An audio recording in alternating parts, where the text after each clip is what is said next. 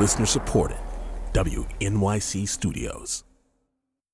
Here's the thing, fans and friends. If you're going to be in L.A. on March 6th, I hope you'll join me for a live taping of Here's the Thing at the Ace Hotel in downtown L.A. I'll be joined by Nick Offerman of Parks and Recreation. He just doesn't make me laugh. And his wife, Megan Mullally, of Will and Grace. I honestly believe that she was programmed by someone from the future to come back and destroy all happiness. Hey, I have feelings too, you know. For details and tickets, go to acehotel.com. This is Alec Baldwin, and you're listening to Here's the Thing, my chance to talk with artists, policymakers, and performers, to hear their stories, what inspires their creations, what decisions changed their careers, what relationships influenced their work. In a society where the convenience of food outweighs quality and farm-to-table is marketed as a luxury, it's rare to find someone whose full-time occupation is farmer. And even more rare, as is the case with Scott Chaskey, to find one who's also a poet. But the bearded 66-year-old farming virtuoso is nothing if not one of a kind.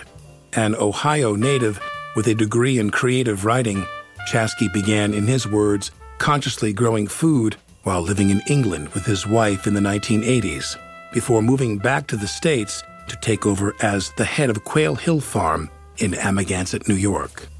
One of the first community-supported farms in the country, Quail Hill began in 1990 as a small piece of land for a few local families. But the concept, which hinges on sharing risk with the other farmers, has gone global, and Scott Chaskey is known in the agricultural world as the, quote, spiritual father of community farming, unquote.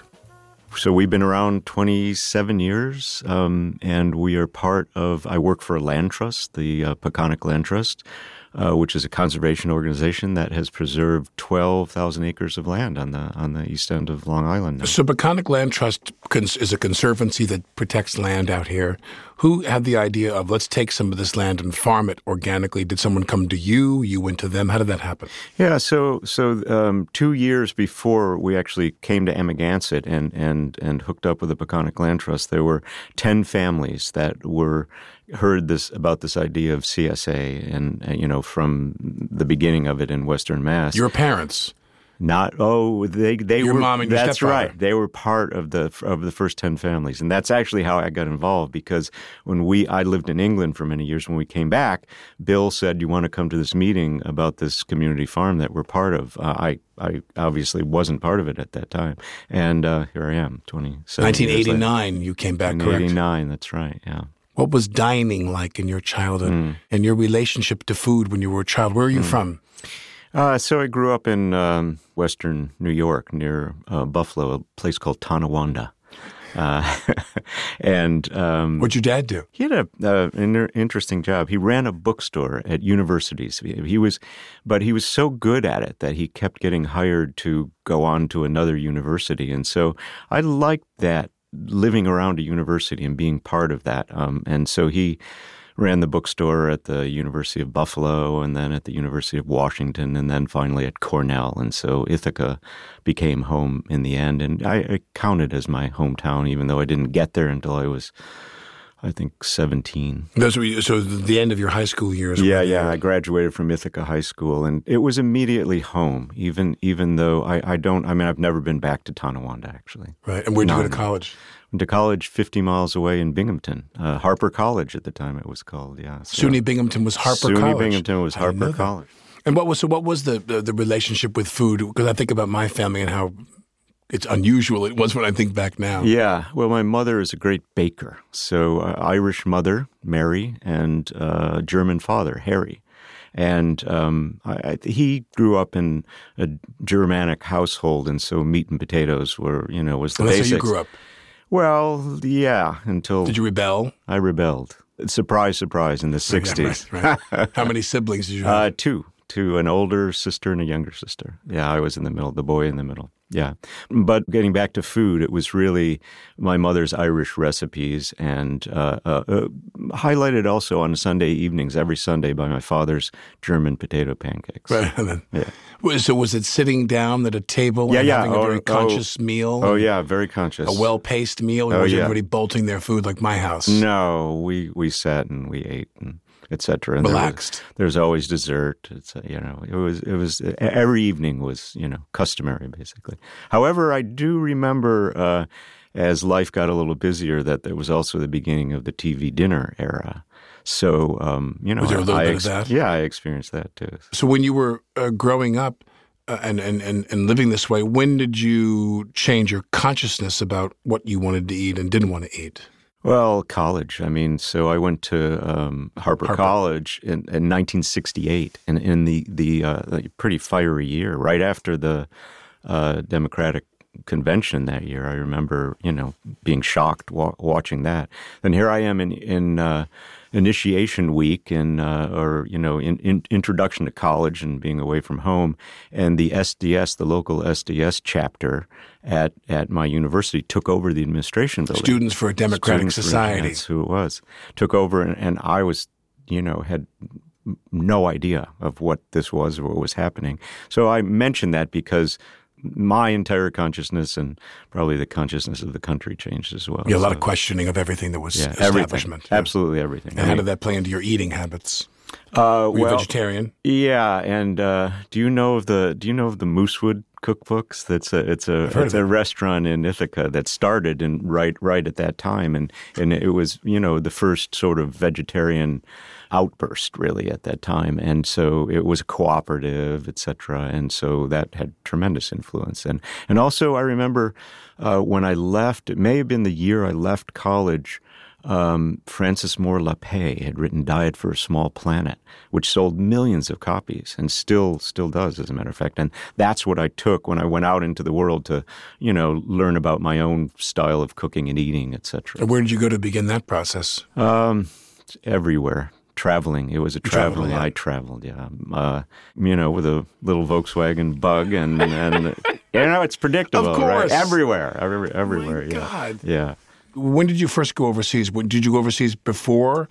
Probably during college sometime in the middle of college. Where'd you go? Switzerland, France. And what struck you when you were over there? What was happening then for me in the traveling was opening to a new world, basically, because all I knew was the United States. So I just think about it in terms of for someone who later on goes on to spend a huge part of their adult life growing food. Yeah. Their life was about food and agriculture. Yeah. So your relationship to those things was just very ordinary then. I really entered into consciously growing food in England when I moved to England. So this didn't come. Why did you move there? To get a graduate degree in literature. Oxford. So, and I lived in Oxford for a couple of years, but I actually was studying through an American university, Antioch College, which had a Center for British Studies in London, and the fellow who headed the program was studying for a DPhil at Oxford, and so I said, I like the idea of spending time in Oxford, and I went back and forth to London, got a job as a gardener.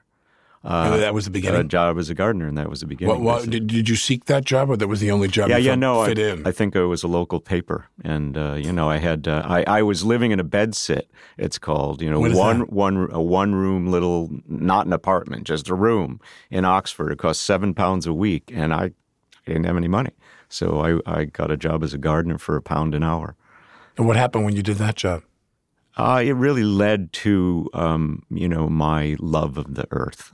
And I worked with gardeners up in a really beautiful place called Boars Hill outside of Oxford. It's 5 miles uphill. Actually, there's a famous little woodland on the way up called Binsey Poplars. And there's a great poem by Gerard Manley Hopkins about Binsey. And I rode my bike by that every day, and I worked in these gardens, and I'd come down and spend the rest of the day in the Bodleian Library, which was heaven on earth. And you did the gardening job for how long? A couple of years when I lived in Oxford, and then when I came back to the States, I sort of picked it up and learned some more gardening from friends, etc. And yeah. Then you decided to move back. Then went back to England. And why? because we missed it. By that time, I'd met my wife in England. Two of us were Americans, but we were really... You just crossed paths over there, We crossed paths in a poetry class because a friend of mine was teaching a class and asked me to come in and read. Did she park her Volkswagen next to your Volkswagen? No, the story that we tell often is that she was wearing LL Bean boots, and I had lived in Maine, and so I remarked about her LL Bean boots, and here we are. That was a key. There was a key. That was your opening line. Actually, the real key was that a week later, because I was scheduled to go back to the States, and a week later, we saw a poster for a Wordsworth Festival in London, and it was being opened by Seamus Heaney, before he won the Nobel Prize. And the second night, Basil Bunting, who was my teacher at Binghamton by some odd chance, a great Northumbrian poet, were reading Wordsworth. And so I stayed, and she and I, that was our first date, was to go to the Wordsworth Festival. Now, do you find, I don't think this is necessarily so, but do you find that your passion for and your immersion in literature and poetry and your work in agriculture go hand in hand? Oh, yeah, they do go hand in hand, yeah. I can't quite explain it, right. but they go hand in hand. Nor should you, yeah. Either you get it or you don't. Yeah, right. So you go to England for 10 years. Right. And you are involved in agriculture the whole time? Or are you studying literature? Are you teaching? What are you doing? A little bit of both, actually, or all of that. But we lived on a Cornish hillside. So after Oxford, my wife read a book called The Cry of a Bird, written by this woman who started a bird sanctuary in a little village called Mousel. And we went down as caretakers after they had died of their studio and their cottage. And their publishers owned the places at that time. And they, after we were there for 3 months, they said, well, it seems, you're the ones who should be here. Do you want to buy the places? So we had never thought of settling in Mousel or England for that matter, and nor did we have any money, but we figured it out, and we bought this studio and cottage and stayed there for 8 years. So, were any of your kids born over there? Yeah, my oldest, Levin was born and had a Cornish accent, so it was really, really fascinating to have these American parents with him. Where did he go to school over there? That's when we came back, when he got to school age, but he was enrolled in a preschool, and then he went to, a kindergarten for a while. And you came back for that reason? Came back when he was about 5 because it wasn't really working. Schooling, it didn't seem quite right. So we thought, well, let's try it out. It's our first kid. And you're really focused on that sort of thing. And so, and also by that time, we'd lived 8 years in this little fishing village, and life was good, but my wife was missing home. And so Where's her home? Her home was originally New Mexico. And then Berkeley in the 60s. And you guys are touching all the lefty touchstones. Yeah. Ithaca, Berkeley. Yeah. Well, maybe we'll get to that later on because we actually, my wife grew up on this beautiful property along the Rio Grande. Her father had kept the land. He sold the house, but he'd kept this 10 acres of farmland on the Rio Grande. And when he passed away, he left it to my wife and her brother. And we just put a conservation easement on this farmland in that. What do they grow there? Lots of hot things, peppers, etc. Right, and it's a beautiful, beautiful place. And 55 years later, she's coming back to this land that she grew up on, and we put an easement on it. It was really interesting for me to be on this side of it. I worked for a land trust, creating conservation easements with other people for many years, and now I was on the side of being a landowner creating an easement. It's a really beautiful thing. When you come back, what year was that? 89? 89, yeah. Had you decided? Was there a preconception where you would go, or you weren't sure? We would touch base here because we had moved Connie here. And Connie, your mom? Yeah, Connie's my wife's mom. Oh, my your mother, wife's mom. My mother-in-law. Oh, sorry, okay. And why here? Because with your father? She moved here because she was divorced at that time, and her best friend was Elaine de Kooning. And Elaine de Kooning had come to teach at the University of New Mexico when Connie was there many years before. As a matter of fact, there's a story of her dancing with Megan, my wife, in her arms when Megan was 1 year old. So that's the year. And Connie stayed friends with Elaine, and she came out to visit Elaine. They took a walk, found a house in the Northwest Woods, very close to here, and Connie bought that house and moved, and we moved her. We were at this period where we could help her out, and we moved and settled here for a little while to help her. Where? What part? It's Sag? Saddle Lane. No, so we were at Connie's house, and it's Northwest. Yeah, Northwest. It's a stone's throw from where we are right now. Right. Again, Elaine lived right around the corner. What I love is when we're talking, I don't know Mousel and I don't know these little corners, hillsides, but you and I talking, our listeners are probably going, what are Hans Creek, Northwest, Right. Alewife Brook. Right. It's East Hampton, folks. This is Right. it's East Hampton. When did Peconic Land Trust start? 83. There you go. 1983, and it was really because John Halsey, who grew up in Southampton, had gone to school in California when he came back, and he saw houses popping up in all the potato fields. And he said, this isn't right. Should do something about this. And he got together with some friends. He learned about land trusts because land trusts had been existent in this country since the 19th century, but they didn't take off in a way until the 70s.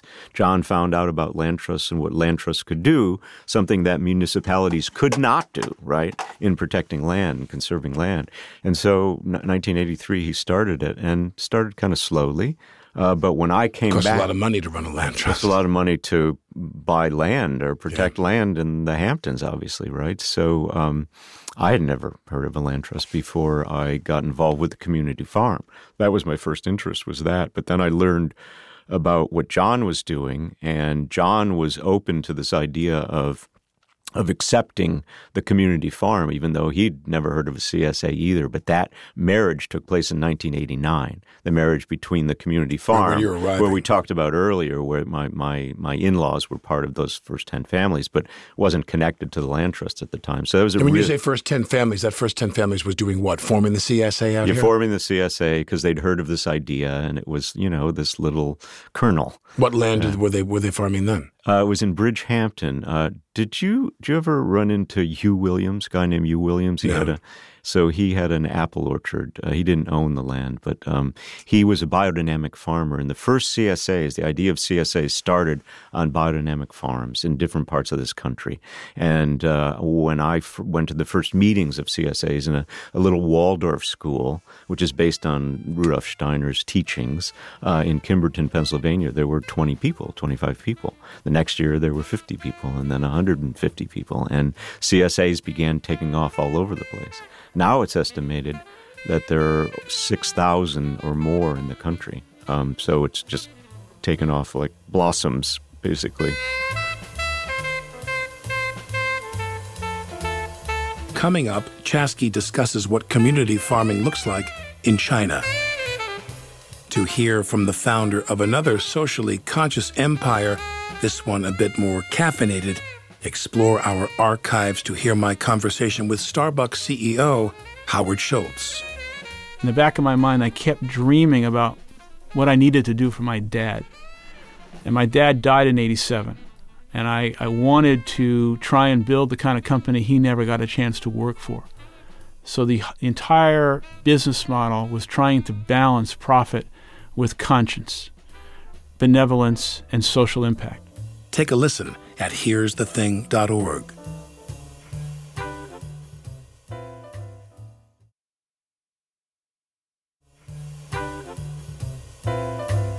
This is Alec Baldwin, and you're listening to Here's the Thing. Scott Chaskey weaves together his passion for planting and prose. He's penned multiple books on the community farming movement, most recently Seed Time. Through decades of thoughtful farming in his fields, fueled by an earnest desire to do good, he's created a roadmap for the kind of food creation that America desperately needs. I mean, what's happened is that, and I don't think we could have predicted this in the beginning, is that it would take off the way that it has. So that I feel that our real influence goes way beyond those fields. For instance, so listen to this. I never would have guessed. So that, we're doing this kind of work and spreading the word in this country. But I just went to a global CSA conference in China, in November with people from 28 different countries. And I never would have guessed that that level of engagement and would happen, from starting a community farm in Amagansett. So I was on a panel discussing biodiversity in China with a Japanese farmer, a French farmer, and a Chinese academician. It was absolutely fascinating. And so the reach of what we've done, what I'm saying is goes far beyond our fields, but my attention daily is on those fields. How many separate parcels of land, other than the classic Quail Hill down there by the windmill? Right. How many other areas are you responsible for? How many fields? Well, so the total acreage that Deborah left was 220 acres. And you're managing that? We lease some to part of our mission as a land trust and as a community farm is to lease land.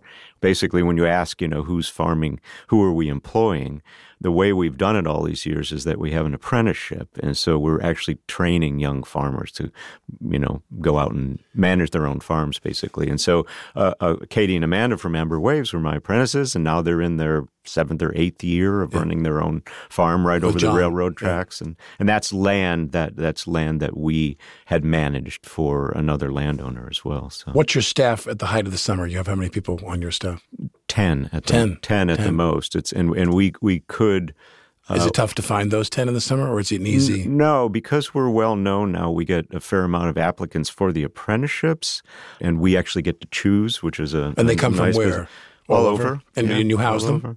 We house them. That was the most difficult thing. Where's your house? What's your housing plan here? We've got 3 houses, which we sort of accumulated over the years one way or another, basically. Deborah left us one. Where her I had a feeling. Yeah. But the other 2, we moved a house. It was a 60s ranch house that actually... Where'd you put it? We had a 92-acre piece that had a separate lot on it so that we wouldn't, and we put it right on the edge of the separate lot. What are you doing on that 92 acres? It's habitat. It's land preserver habitat, basically, yeah. So when what's the number of people off season with you? 2.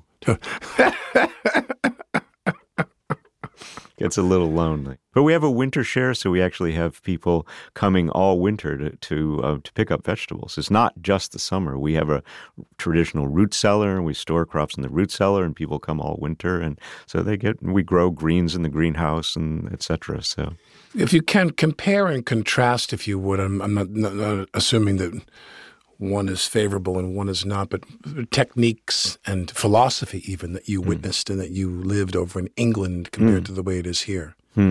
What do they do better than we do, and what do we do better than they do, if anything? They do better by having a sense of history that is not ignored.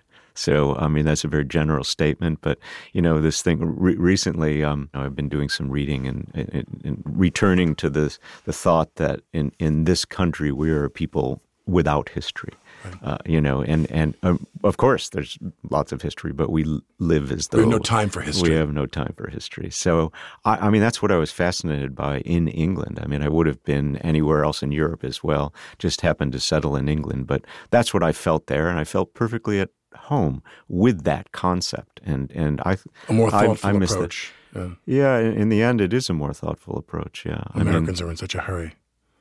Yeah, I guess people are in a hurry all over the world now. But this trip to China was eye-opening. I was just going to say. It was absolutely eye-opening. Like, what does a community farm look like in China? And how do you help the Chinese leapfrog to where you think they should be? And why are they at all interested? And what does it actually mean? And it was absolutely fascinating and quite. Actually, they're putting the local governments are putting lots of energy into that in a way that isn't happening in this country at all. What we're talking about, the kind of work we're doing, is all grassroots, and it's not funded by government at all. In China, they're worried about feeding people. I think that you come to a point that I was going to get to, which is among the quickest paths to political instability is a collapse of the food supply. And the problem in the United States is that we produce more than enough food for 3 square meals for everyone in the country, right. and the gap there is distribution. Right, and that's true worldwide. I'll never forget when I was going to sell my house, and my friend said to me, they said, don't sell that house. They said, that probably, you got 10 acres there. You got to, and they said, because, within the next 15, 20 years, we're all going to be growing our own food Right. in this kind of global warming prelude, And I wonder if you think that that's true. Are people going to start growing water politics? Yeah. Well, I'm sure that more people are going to have to be engaged in growing food in a sustainable fashion than we have now, because we're down to 1% of our population engaged in agriculture, whereas before the Second World War, 50% of the population lived on farms. So that's extraordinary. And that is not sustainable, nor is the kind of corporate approach to, the industrialization of agriculture that you're talking about. That really isn't sustainable. And so we have to come up with some other ways. And that's kind of what we're doing in our small way. And it's going to involve more people. That's the way it is. Are there major companies who you admire the way that they produce their products and grow food, or is all of the mass production of food, without saying anything litigious? Yeah. Are they all basically the same and cutting the same corners, or are there companies you actually admire what they do? I don't know. It's a slippery slope. Yeah, there was nothing's jumping into mind immediately, but it is a slippery slope because of I don't know if you've seen the charts of who actually owns, the natural food companies, right. And they're almost all owned. The ones who are like the oil pledging companies to be, own the solar power companies. Yeah. So that's a very slippery slope, and we are trying to change that. And I mean, I know of no other way to change it other than by actively working on it the way that we are. My fondness is more for people who are working on it on the grassroots, all the not-for-profits who are supporting young farmers getting into this style of agriculture or whatever. So I can't think of a single company right now that I want to give all my praise to. It's really all the people who are working behind the scenes in a grassroots way, basically. Yeah. What do you think about the Whole Foods revolution? Yeah, showing up in neighborhoods that I never imagined they would be in New York and so forth. Yeah, well, it's serving some purpose. Let's say that. Yeah. So you're out here at a restaurant, an ordinary restaurant, or even a top restaurant with a very expensive menu, and the produce on the table, the tomatoes and the greens and so forth, is usually coming from up island, correct? It varies a lot, but I'd rather talk about the local chefs who have been incredibly supportive of what we do and who buy. So more of them are doing that. Oh yeah, many more. Because aren't the big? So for people to understand, as precious as this area is, the big farming operations for this area are up island and Moriches and Riverhead, correct? Well, Satter is up island? Yeah. Well, no, they're on the North Fork. Oh, they're on the North Fork. They're on the North Fork, and they're selling primarily to high-end restaurants, etc. Right. But there are a number of local chefs who've been we started a garden behind Nick and Tony's restaurant 25 years ago, and they've always been incredibly supportive. And so there's Nick and Jeff. Sure. And then Joe Realmuto from Nick and Tony's. There's Colin at Estia's. Sure. There's Jason at Almonds. These chefs have been so incredibly supportive, and we have a great relationship with, and they're not the only ones. So during the years you've been out here for over 25 years now, doing what you're doing now, there's been this, I don't want to say revolution, but you can almost say that in terms of wineries and wine growing. And the conversion of North Fork properties, for people who don't know this area, that's across the bay from us, North Fork properties into wineries. What do you make of that operation? Is that something that you were surprised by? Yeah. I mean, I think everyone was surprised by. 1975, I think, was the first one, and the Channing. No, the first one. I've forgotten the name right now, but on the North Fork, there's only 3 wineries on the South Fork. There's 50 or so on the North Fork. Right. I think everyone's surprised that since 75, that many have popped up. We have a very close relationship with Channing, and with Wolfer, and I'm very supportive of how they're caring for the land and tending for the land. Yeah, it's amazing to me in the time I've been out here how they unbelievable, the harvesting of the clippings and the soil and everything, getting that ready. And some people say, because there was always a very reductive attitude toward that wine. Yeah, I'm not a wine drinker myself, but people would say to me, "Oh, please, if you came to a house and said, I want to bring some indigenous wine." Yeah. People would look at you and go, "Why are you bothering doing that?" Yeah. And now all of a sudden, some of those wines are pretty good wines. They're producing some great wines now. Yeah. But it is interesting how they just how much it's mushroomed.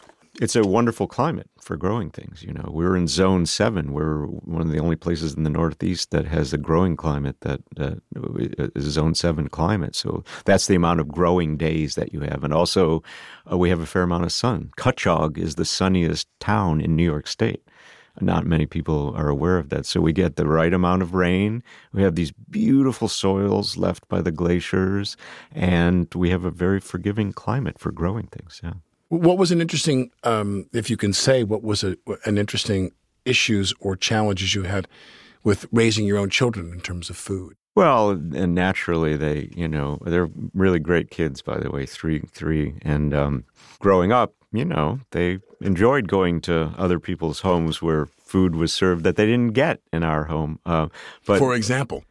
Well, meat for one. So my wife and I are both vegetarians. But interestingly enough, our two sons, so I have two sons and a daughter, and the two sons really need meat. And we found that out as they were growing up. And so I tried. I mean, I'm the cook in the family, and I did my best, but I don't think it was really what they were getting in other households. So that was something they missed. And of course, we didn't serve a lot of sweets at all. And we were fairly strict about that. And then we learned later when they grew up about the stash that they had in their room, after Halloween or something like that. But, now that they're in their 20s, my oldest son is 32, and they come back, they're so appreciative of growing up in a household with fresh food. It's a latency to that. Yeah. So, growing up, there were arguments, one or two. But, it's funny because on our website, people will see a picture of you. We're going to post a picture of you. And everybody knows you from your striking facial hair, your gigantic and beautiful beard, and your thick mane of hair. And Thank you for nominating me for Best Beard, by the way. My son sent me apparently you made a comment. So. Yeah, you do have the best beard. You and the Smirnoff vodka man are tied for the best beard. But now, for you doing this job, you're fit as a fiddle. You're a very lean, spry. In spite of your golden beard, you're physically very on your toes. But I'm imagining you're not going to do this forever. And the question becomes, how does Scott Chaskey replace Scott Chaskey? Is there a succession program? I mean, right now, there's a number of people who can take over doing what I'm doing. So I'm not really worried about that. How much longer do you think you're going to do it? Probably at the most a couple of years. I'm 66 now, actually. And would you stay in the area after that? We'd want to travel a bit, I think. In this Will this still be home, this though? land, and this will probably be home. And the kids tell us you cannot sell the house. Yeah, no. So that's what they tell us. So they want to come back too. So what about your writing and teaching in the off season? The other part of you comes back in the wintertime. Yeah, I mean, that's it. I mean, I do, I'm writing in my notebook throughout the year, but, to actually finish a book, I mean, that does take the winter time for me. But that's what I'll be doing more of. And I'm trying to do more of that now. So I've been working in the mornings before going to the farm writing for actually the last couple of years. Otherwise, I wouldn't have been able to finish those last two books that I wrote. So there's going to be a lot more of that. I'm working on a book now about Bill King, about my father-in-law who was a sculptor and a really great man. And so that's my work for this winter. Yeah.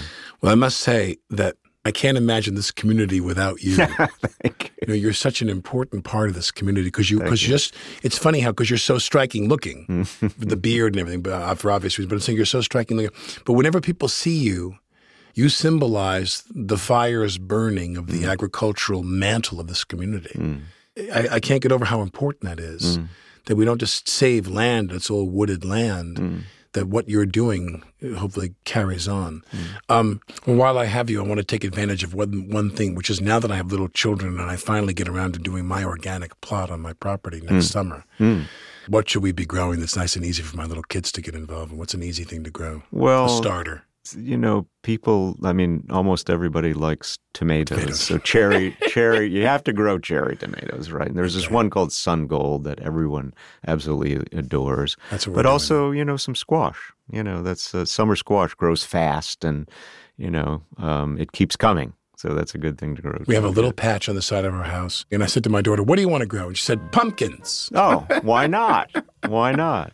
I don't know if I'm... Okay, we'll share some seeds with you, but I also demand that you have to grow garlic. That's my favorite crop, and it's very easy to grow. Talking about his dual love of writing and farming, Scott Chaskey says it has something to do with, quote, being in touch with the soil and then actually having some time for solitude and reflection. No better time than now to heed his advice. I'm Alec Baldwin. Here's the Thing comes from WNYC Studios.